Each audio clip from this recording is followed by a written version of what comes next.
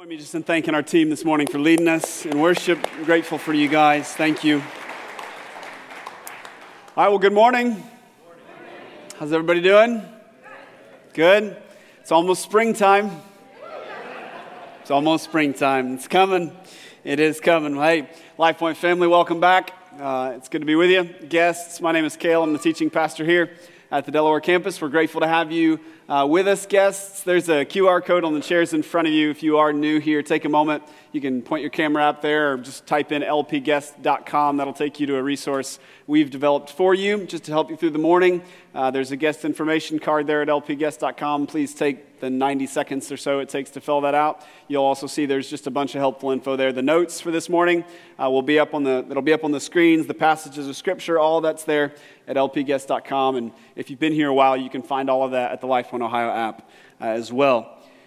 We are kicking off a brand new series today that we're calling The Ascent. We're going to be looking at 5 mountaintop experiences across the pages of Scripture. So we're going to kind of fly over, in some ways, the whole narrative of Scripture leading up to the cross and resurrection. We'll end this series out on Easter Sunday, looking at Mount Calvary. But along the way, we're going to go Mount Moriah this morning in Genesis 22. So if you have a Bible, you can go ahead and turn there. Next week, we're going to be at Mount Sinai in Exodus, then at Mount Carmel in 1 Kings, then at the Mount of Temptation in Matthew 4, and then we'll land the series at Mount Calvary in Luke 23. And I'm excited to go through this together.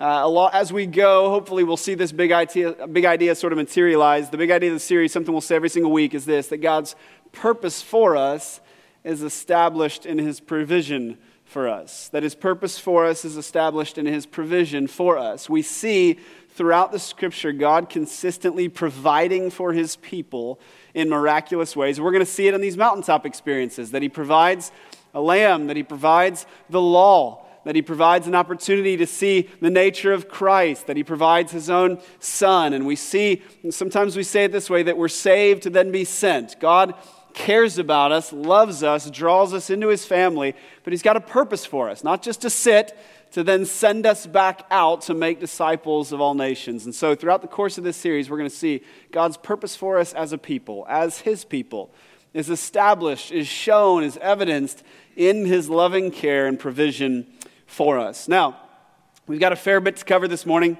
so we're going to dig in. Genesis chapter 22. Before I read the passage, I want to give us two statements to sort of guide our time together, two really lenses through which to view this chapter. Because this chapter, I'm going to be frank, right, the story that here can be a little jarring at first. When you read it, you're like, what in the world is going on?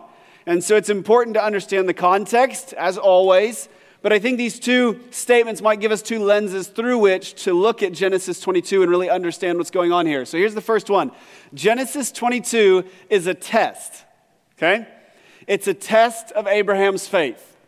Genesis 22 represents really the final test in Abraham's life. And we're going to see it just here in a moment.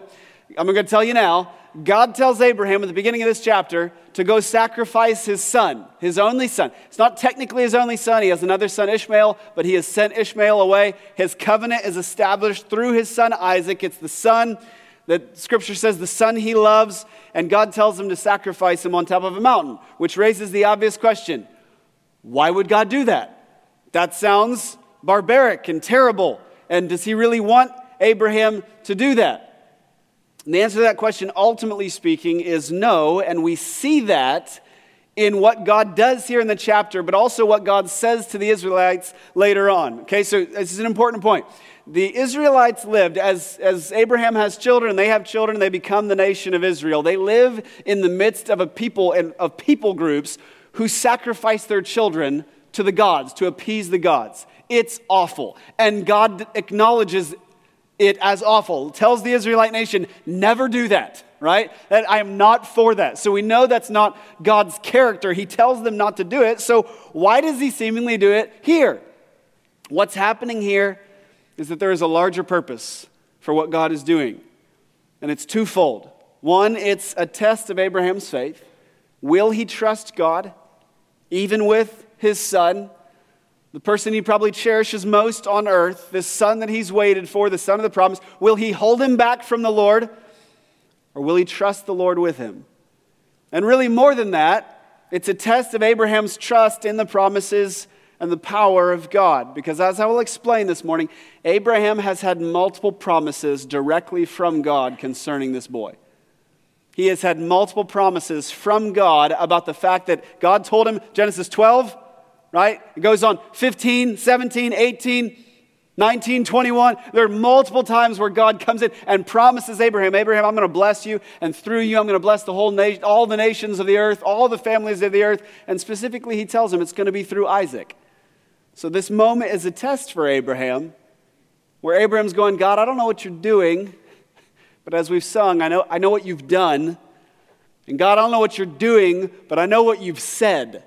And I know what you've promised me concerning this boy. And it's a test. Abraham, do you trust me even when things don't make sense?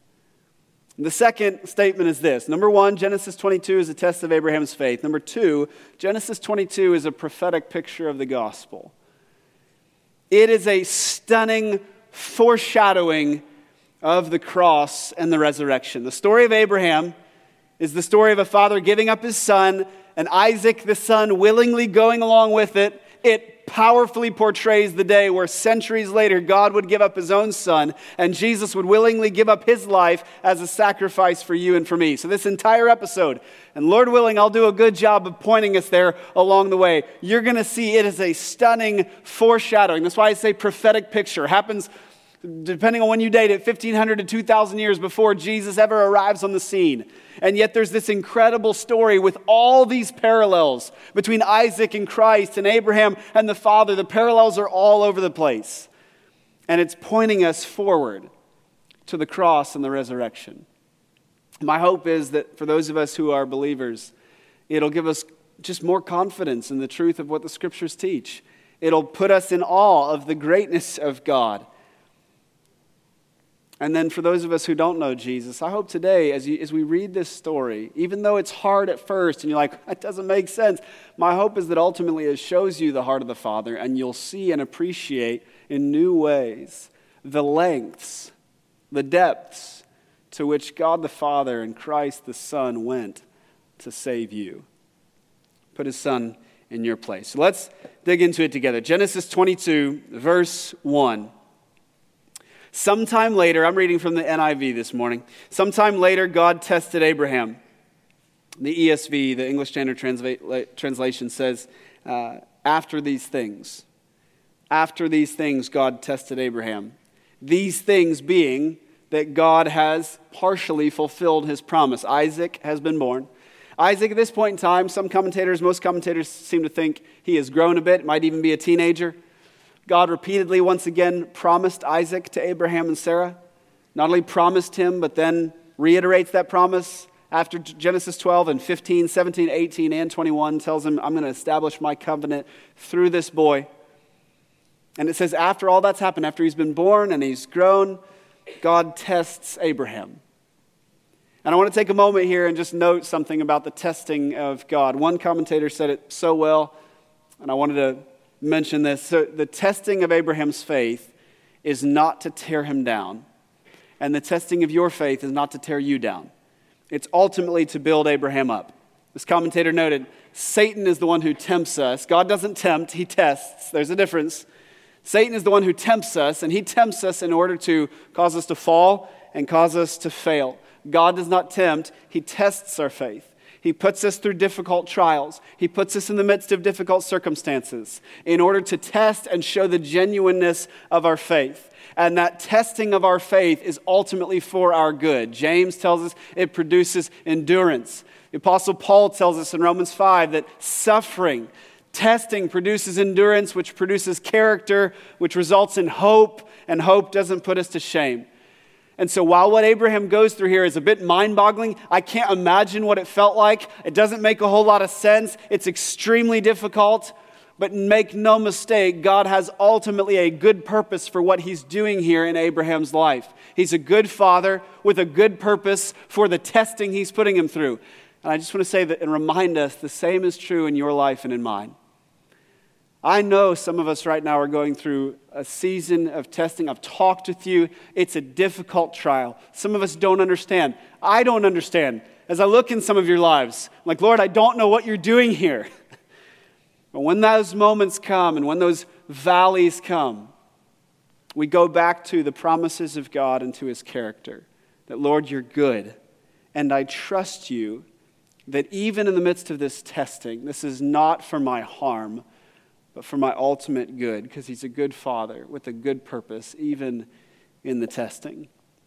Sometime later, it says he tested Abraham, and he said to him, Abraham, here I am, he replied.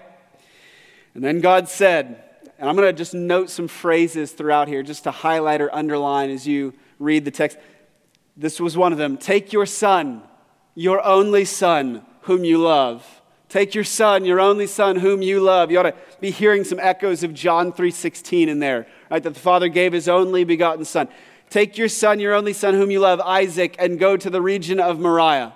That's important as well, Moriah. Sacrifice him there as a burnt offering on a mountain I will show you.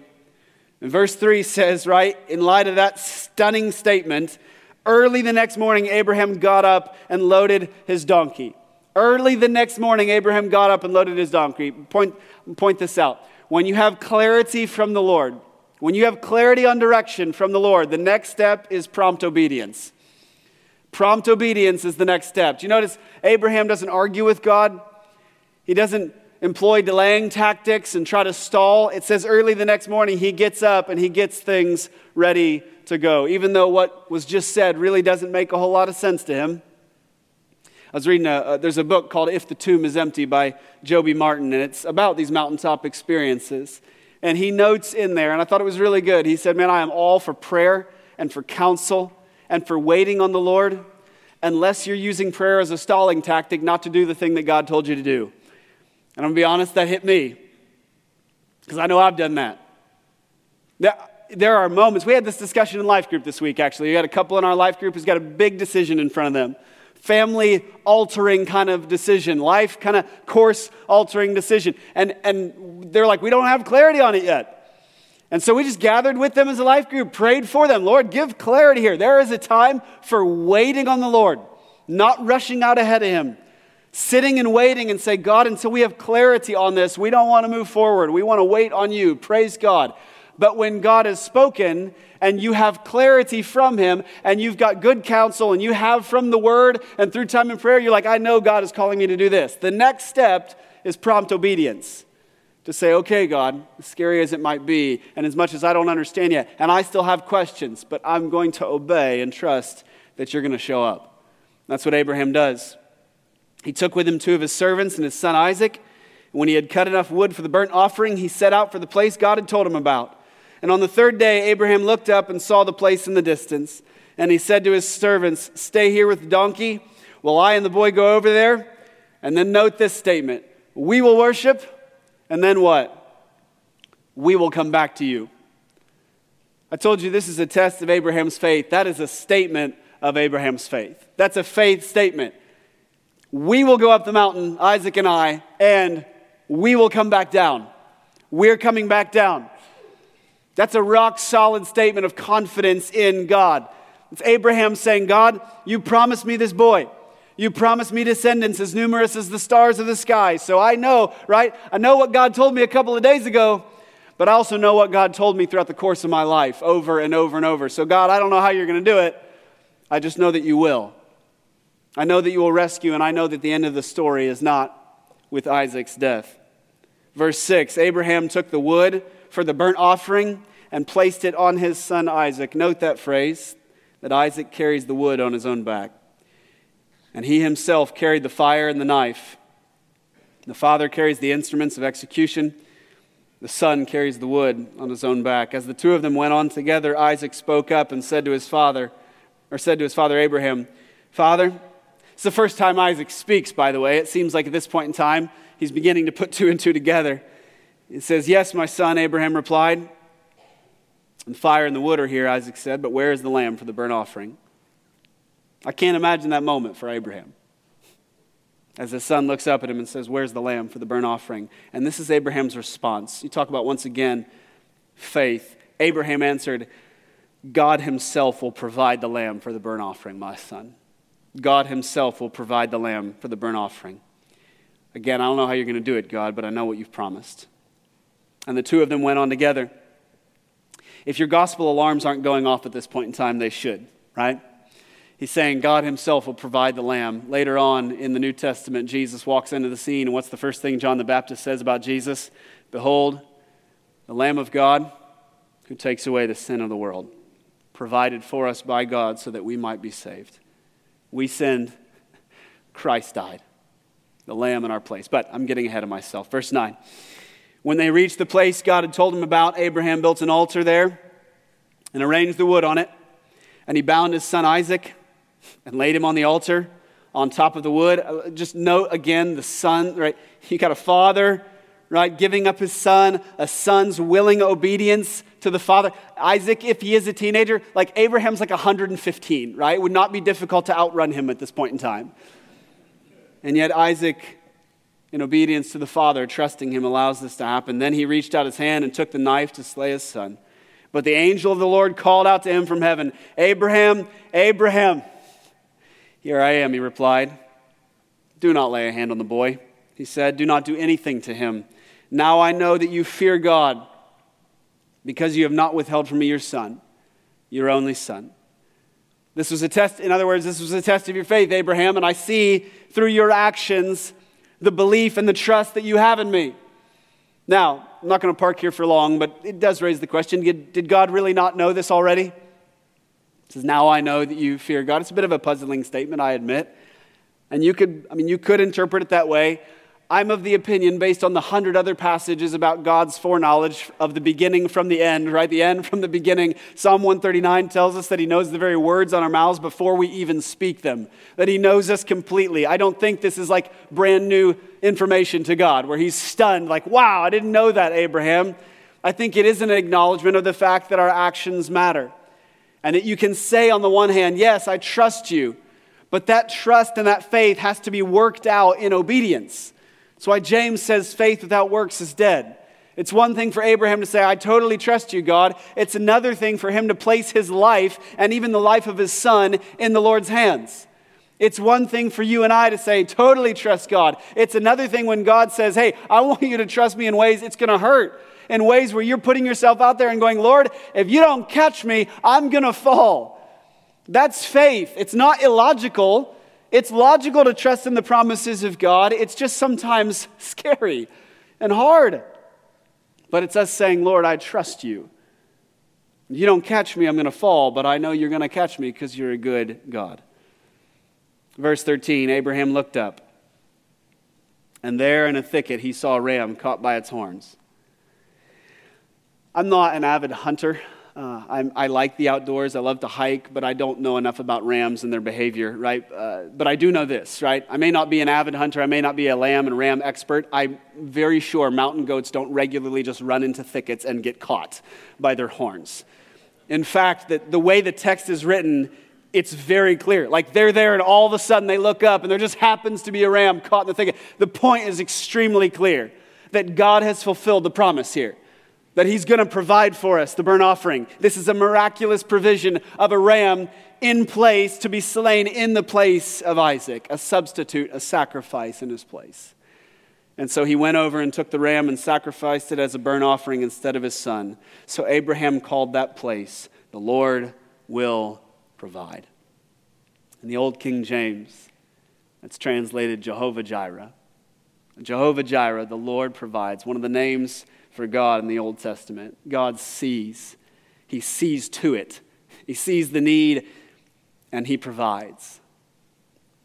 And then Abraham says this, and to this day it is said, or the author tells us this, to this day it is said, on the mountain of the Lord it will be provided. Note that, underline it, circle it. On the mountain of the Lord it will be provided. In the next couple of verses, God goes on to reiterate his promise to Abraham. Abraham, he says, I see your faith, and because of your faith and your obedience to me, I will bless you. I will multiply your offspring. You become a father of many nations, and he reiterates the promise he's given to him over and over and over. All right, I told you at the beginning, two things, right? One, this is a test of Abraham's faith, and two, it's this stunning picture of the gospel, this foreshadowing of the cross. and of the resurrection. Let me see if with the time we have left, if I can't just drive those two things home. Let's just dig a little bit deeper into the testing of Abraham's faith. The reality is Abraham got a lot of things wrong in his life. If we've said this before, if you read the Bible and you think about the Old Testament and you look through the stories and you're like, man, it's just stories of a bunch of really moral, great people. That is not correct. It's the story of a bunch of people who are flawed and sinful, like you and I are. Abraham gets some things really wrong in his life. Twice, he gives up his wife to a foreign king. He allows her basically to be trafficked in order to save his own skin.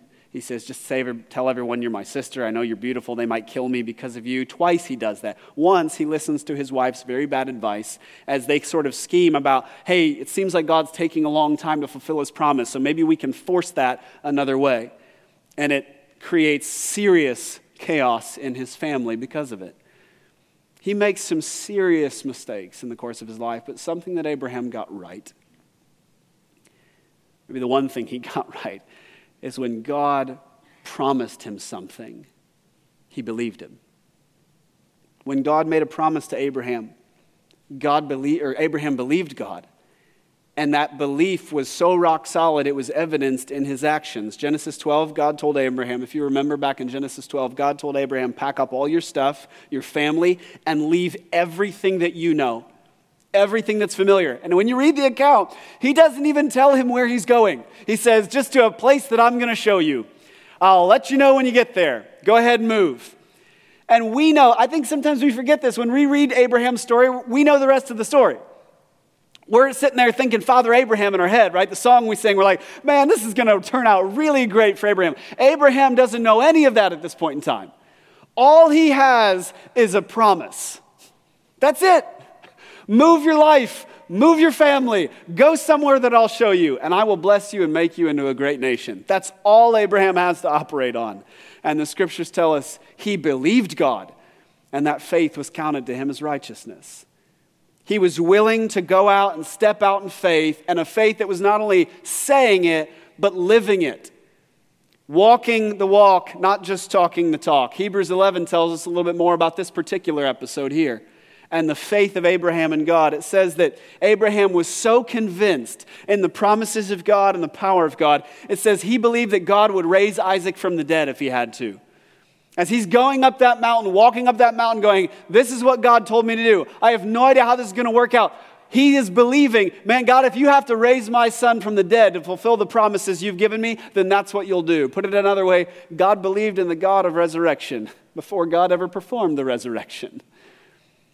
He's looking forward, and he believes in God's power to raise even the dead. He believed God, he stood on his promises, and as he walked up that hill, you think about this as a father, the evidence is terrible. What he's looking at is discouraging, but he is convinced, God, you're good, you're able, and you will fulfill the promises you've made to me.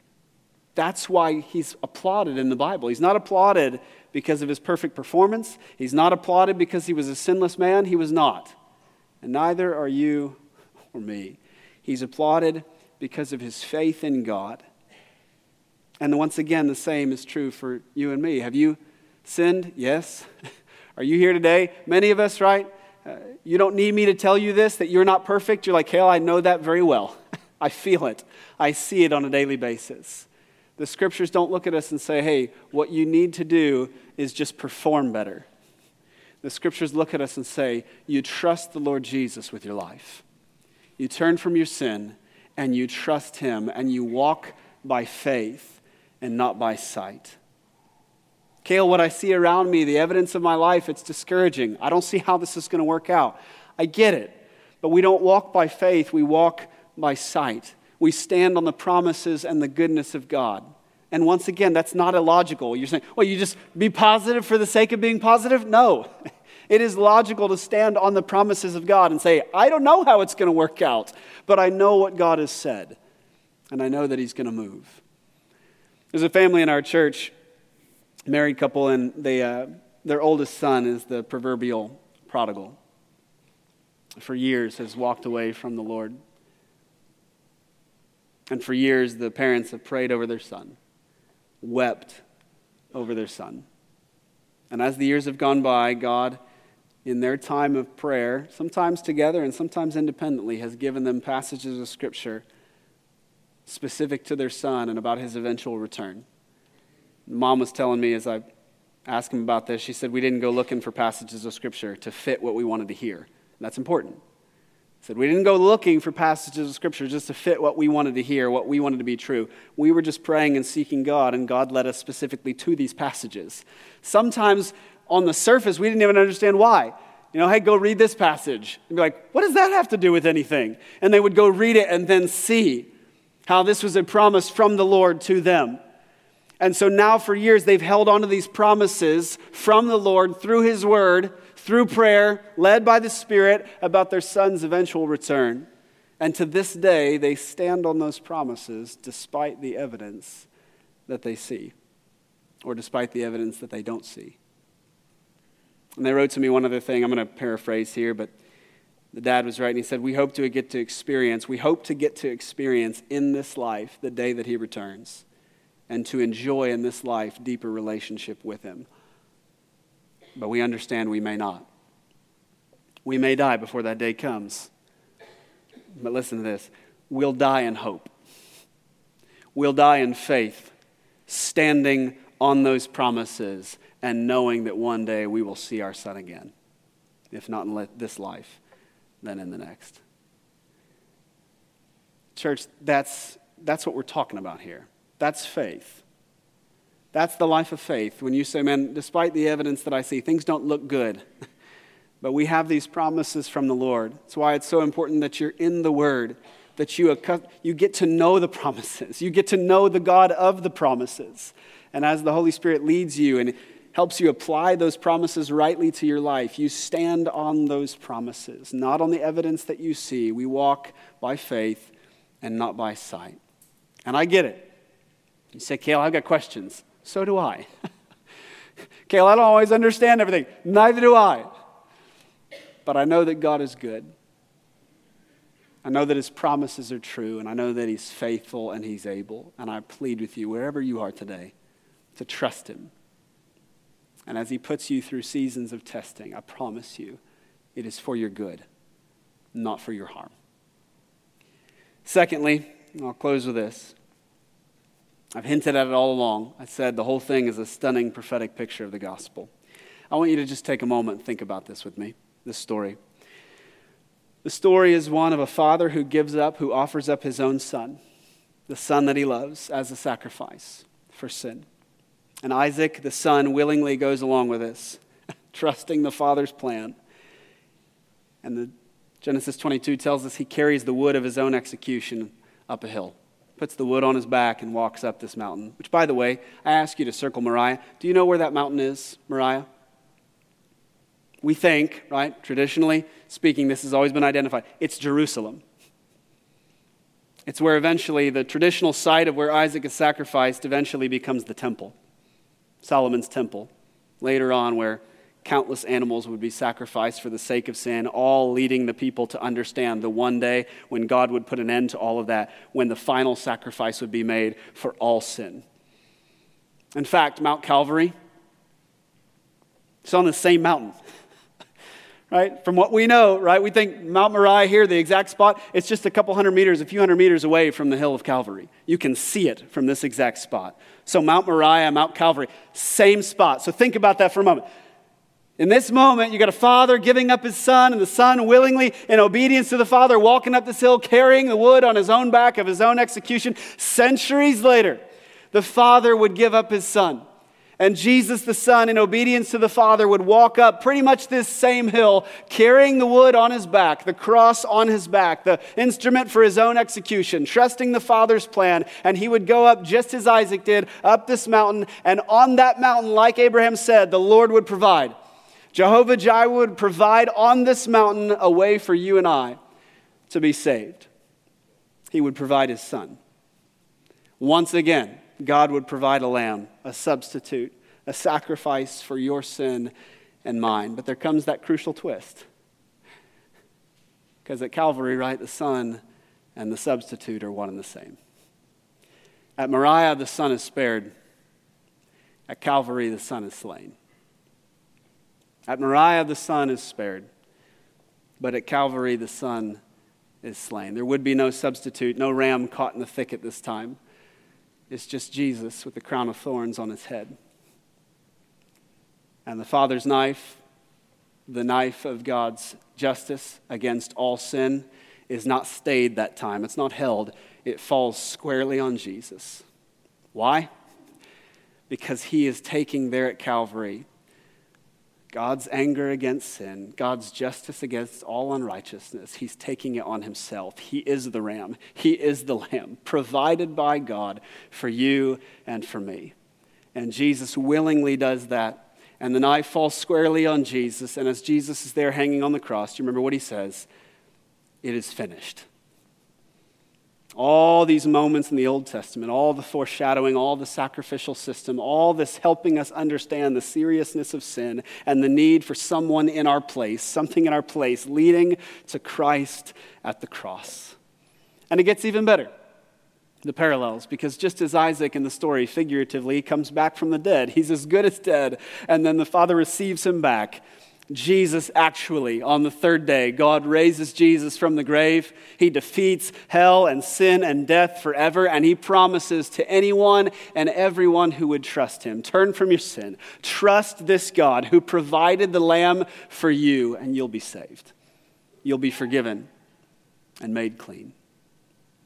And so let me close by asking just these questions here to two groups, and I often do this. If you're here today, right, when I say this, do you believe this? Do you trust the Lord? For many of us, we answer that quickly. We go, yes, I do. Praise God. What a great story. Can I press in on you this morning? If you say yes to that question, to those questions, yes, I believe God. Yes, I trust the Lord. I said earlier, right, it can't just be the talk. It also has to be the walk. Faith, let me say very clearly, we are not saved by our performance. We are not saved by our works. It is nothing that we do. It is everything that God has done in providing a substitute for you and for me in our place. We are saved by grace through faith. But that faith has to express itself in obedience to the Lord. Trusting him is not just saying, yes, I believe in him. It's giving our life to him, ordering our life in such a way that when the Lord says, man, go, we go. So can I ask you to take a moment as we get ready to pray here in a moment, that you'll just take a moment and reflect and ask, Lord, is that the evidence of my life? I say that I trust you, but does obedience flow from my life? I say that I trust you, Lord. Does my life show evidence of that? And for some of us, you're here today, you've never trusted Christ. Maybe this is the first time you've heard this, that God has made a way for you, that the problem of your life, the main problem of your life is not someone else, it's not your career, it's not that you need more money, it's not anything else, it is the sin that stands between you and the Father. And maybe today is the first time that you're hearing that God so loved you that he gave his son, his only son, for you, that you might be saved and reconciled to him. My question for you is, today, are you ready to take that step? Turn from your sin and trust Jesus with your life. And if you will trust in the provision of God for you, that God has provided the lamb, you will find beginning today the purpose that God has for you. That he has saved you and brought you into his family to send you back out with the purpose for your life, to go make disciples for his glory and to be used by him to make much of him. Let me pray for us.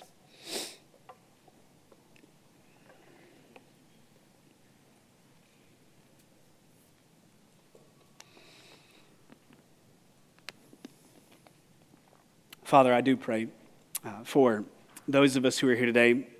First, God, for those who are here who know you, maybe who have heard this story before. God, I pray that today would bring it to light for us in a new way, where we would just be stunned, Lord, at the consistency of Scripture, of the fact that centuries before Jesus ever walked the earth, you gave us a picture, a drama like this that helps us understand what you did for us.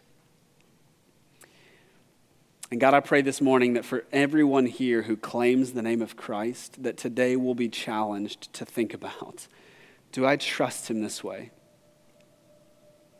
Do I trust you with everything, holding nothing back? God, am I standing on the promises? Am I ordering my life in such a way that it reflects an abiding faith in the Lord?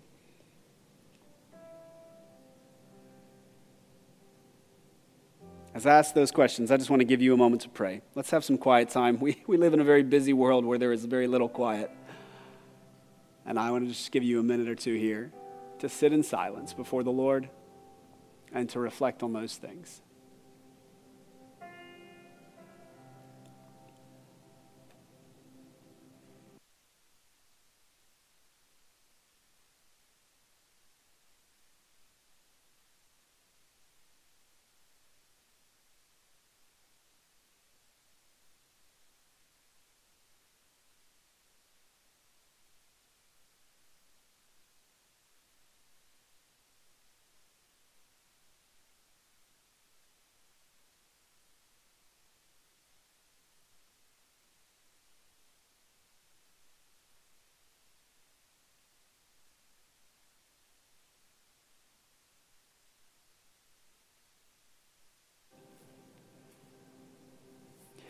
As we continue to pray, right?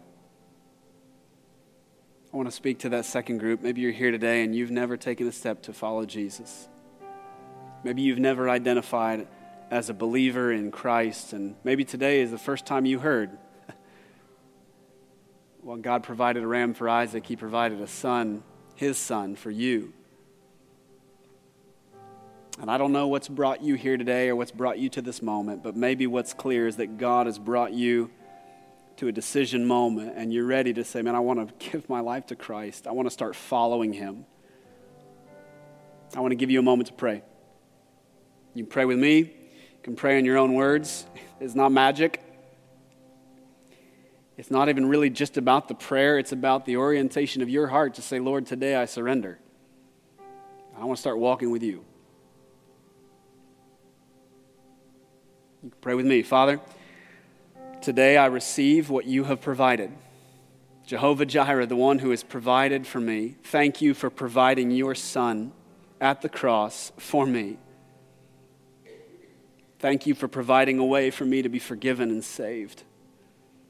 And today, Lord, I give you my life. You gave me, Jesus, your life. I give mine back to you. And from this day forward, will you order my steps? Will you lead me and guide me? Thank you for rescuing me. And starting today, I want to discover my purpose that you have for me. And we pray that, and we ask that, and we thank you for that. And it's in Jesus' name we pray all these things. Amen.